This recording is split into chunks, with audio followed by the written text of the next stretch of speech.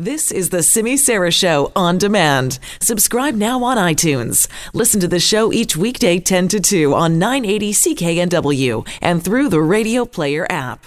There were definitely some challenges, and we were able to get through them, and I think it's going to be a fair deal for our members. All right, welcome back to the program. Mike Smith in for Simi. That's the voice of Tony Robello. He is the union leader there at SkyTrain, talking after that marathon bargaining session that led to the last-minute deal this morning. 900 SkyTrain workers set to hit the bricks at 5 a.m. this morning with the strike.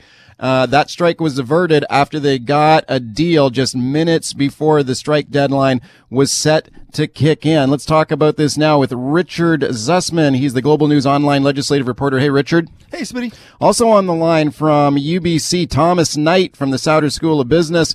He's an expert in unions and collective bargaining. Hiya. Good morning. Thomas, thanks a lot for coming on. Richard, Sure. let me go to you first.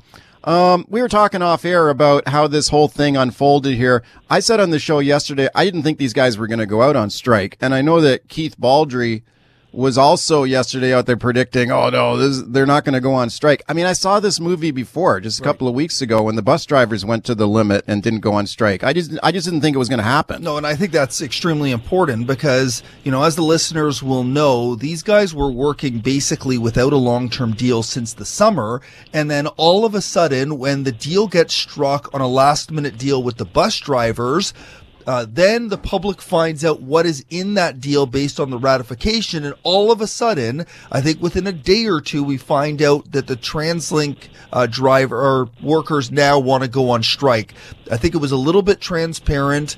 I think obviously the starting of the negotiations were around what deal the bus drivers got, and they wanted something similar. And ultimately, as I think many predicted, they came up with a deal. They left a lot of uncertainty for people throughout the night, but the deal was done before the strike started. your gut feeling on it yesterday was the same as me, that there would be no strike. Yeah, I thought so. I think they would just use the formula that was brought in. They knew what the deal was with the bus drivers, and they would use that to build on their deal. Thomas Knight, what do you think about that? I mean, I'm just feeling a little cynical about the whole thing. I just feel like I kind of got played a little bit and that this was a bluff. I mean, what are your thoughts?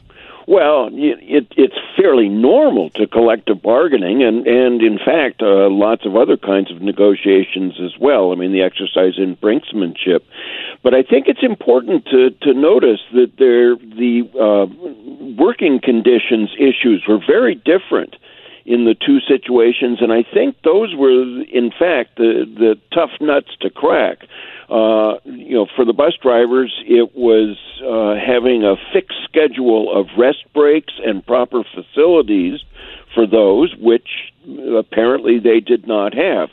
In the case of SkyTrain, it goes more to the heart of management rights. That is, the union's view that there is too much overtime being required, and that the solution to that, going in at least, is to increase staffing levels. So, again, very different working conditions issues. So there wasn't a pattern. You did have a financial pattern or monetary pattern coming out of the bus strike, and that, I'm sure, made life somewhat easier for the SkyTrain operators. But again, those working condition issues often are really what the parties get deadlocked over. Okay, one of the things I found unusual about this strike is I never heard, or this threatened strike was, I never heard at any time what the bargaining positions were on wages. Were you aware of what the wage demands or the wage offers were here, Thomas? Because I sure didn't hear any. Well, no, not specifically. But of course, surrounding the negotiations, even though they don't apply to TransLink because it's a separate operating company and its subsidiaries, but you do have the provincial mandate of 2, 2, and 2, unless you can show a market differential need. But did that mandate apply in the SkyTrain case? No, it doesn't. No. Right.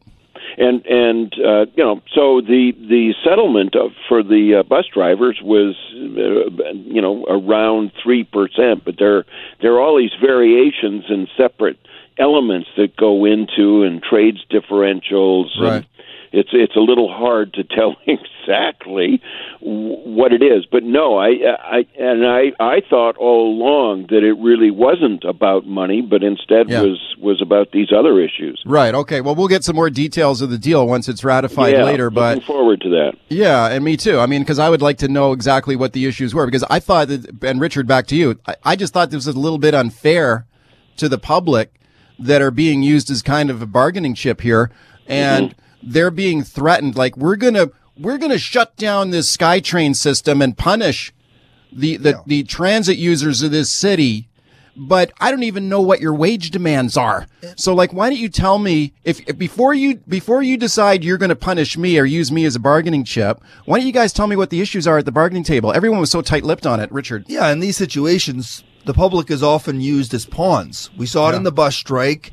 We saw it now in the potential strike here. And what happens is these unions are trying to apply as much political pressure as possible to the employer, but also in this case to the provincial government. It's important for the public to know the province was not at the negotiating table in this round. It's different than the Teachers Federation that we talk a lot about, where the employer is the provincial government. In this case, it's the Mountain Bus Company, separate, but the province also plays a really important role.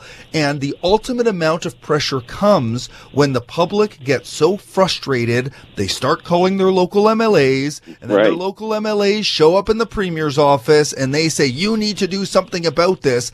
And the unions know that. And I think it's unfair to the public that they are a big pawn in this game for the employees trying to get. And I think it's fair. They want to get their best deal, but they're using the public in order to do that, and that's unfair. Well, let's talk a little bit about the politics of this. And Thomas, I'd like to get your take on this, because I think that for this NDP government, obviously a labor-friendly government in power here in the province now, to get these deals is good thing for Horgan and for this NDP government. A strike would have been a bad thing.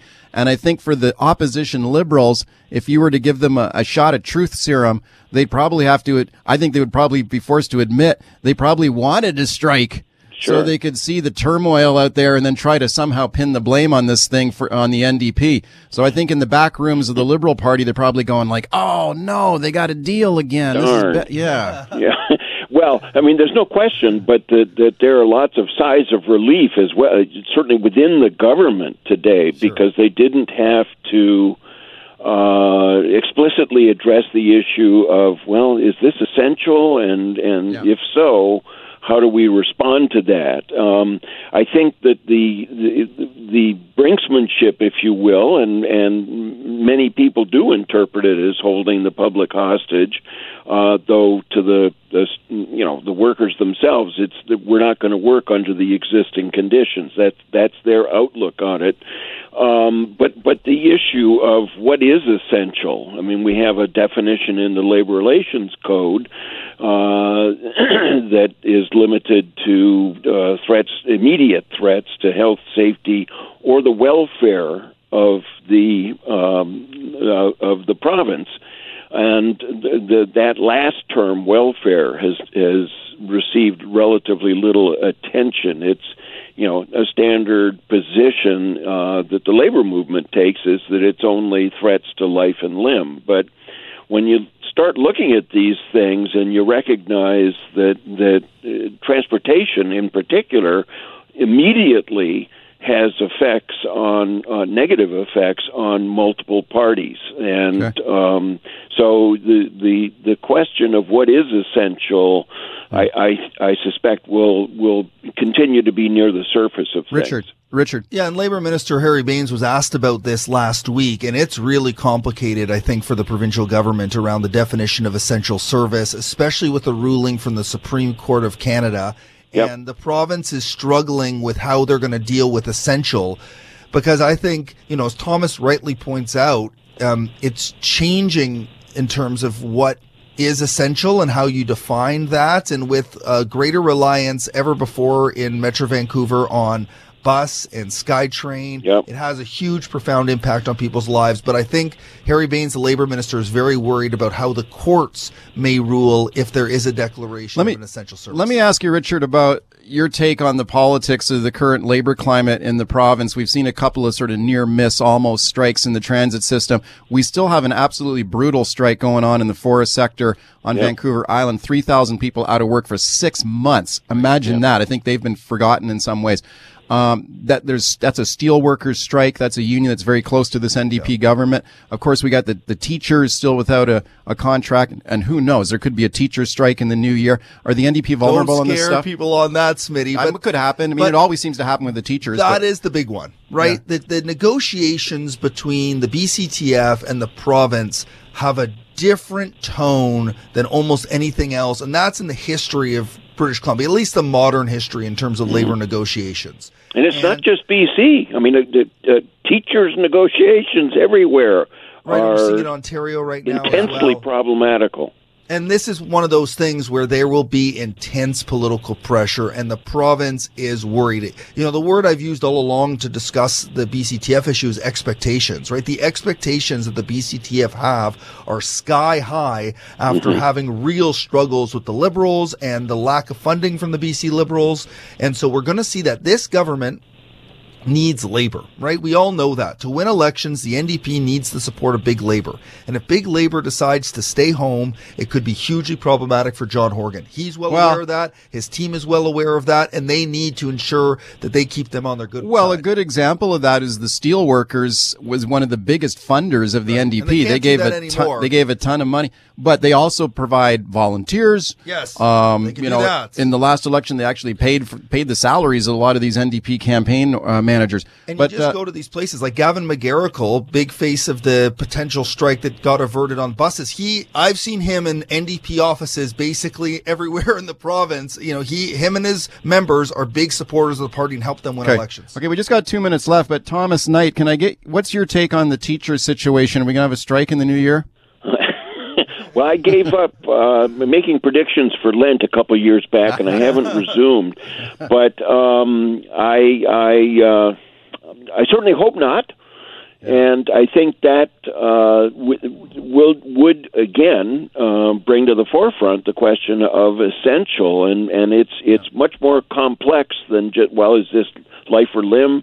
No, so it's not essential. And, you know, it was a bit discouraging when a teacher a couple of years back, I remember being quoted say, well, we're not essential. Well, I think they are, you know, just in terms of the social importance of education. I would believe that. So I'm hoping that they can find a way somehow to deal with those continuing issues of class size and composition. The union has, of course, invested heavily in getting the Supreme Court opinion and decision that what they had negotiated is, in fact, in force, going all the way back to 2001. What the ministry, every ministry, is looking for some financial control and some flexibility, and that's the problem. Okay, we just got 1 minute left. Richard, I mean, do you think that this teachers union and this government are on a kind of a collision course? I mean, the union's asking for a lot more money to be put on the table, and Finance Minister Carol James is saying there is no more money. They're back at the table this week, which is a good sign. They are having conversations, and the BCTF does not like concessions. They have made it very clear. Terry Mooring, the new president, has said no concessions here.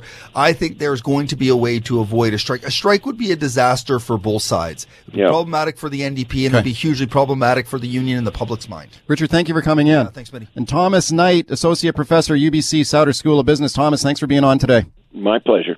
Appreciate it, guys.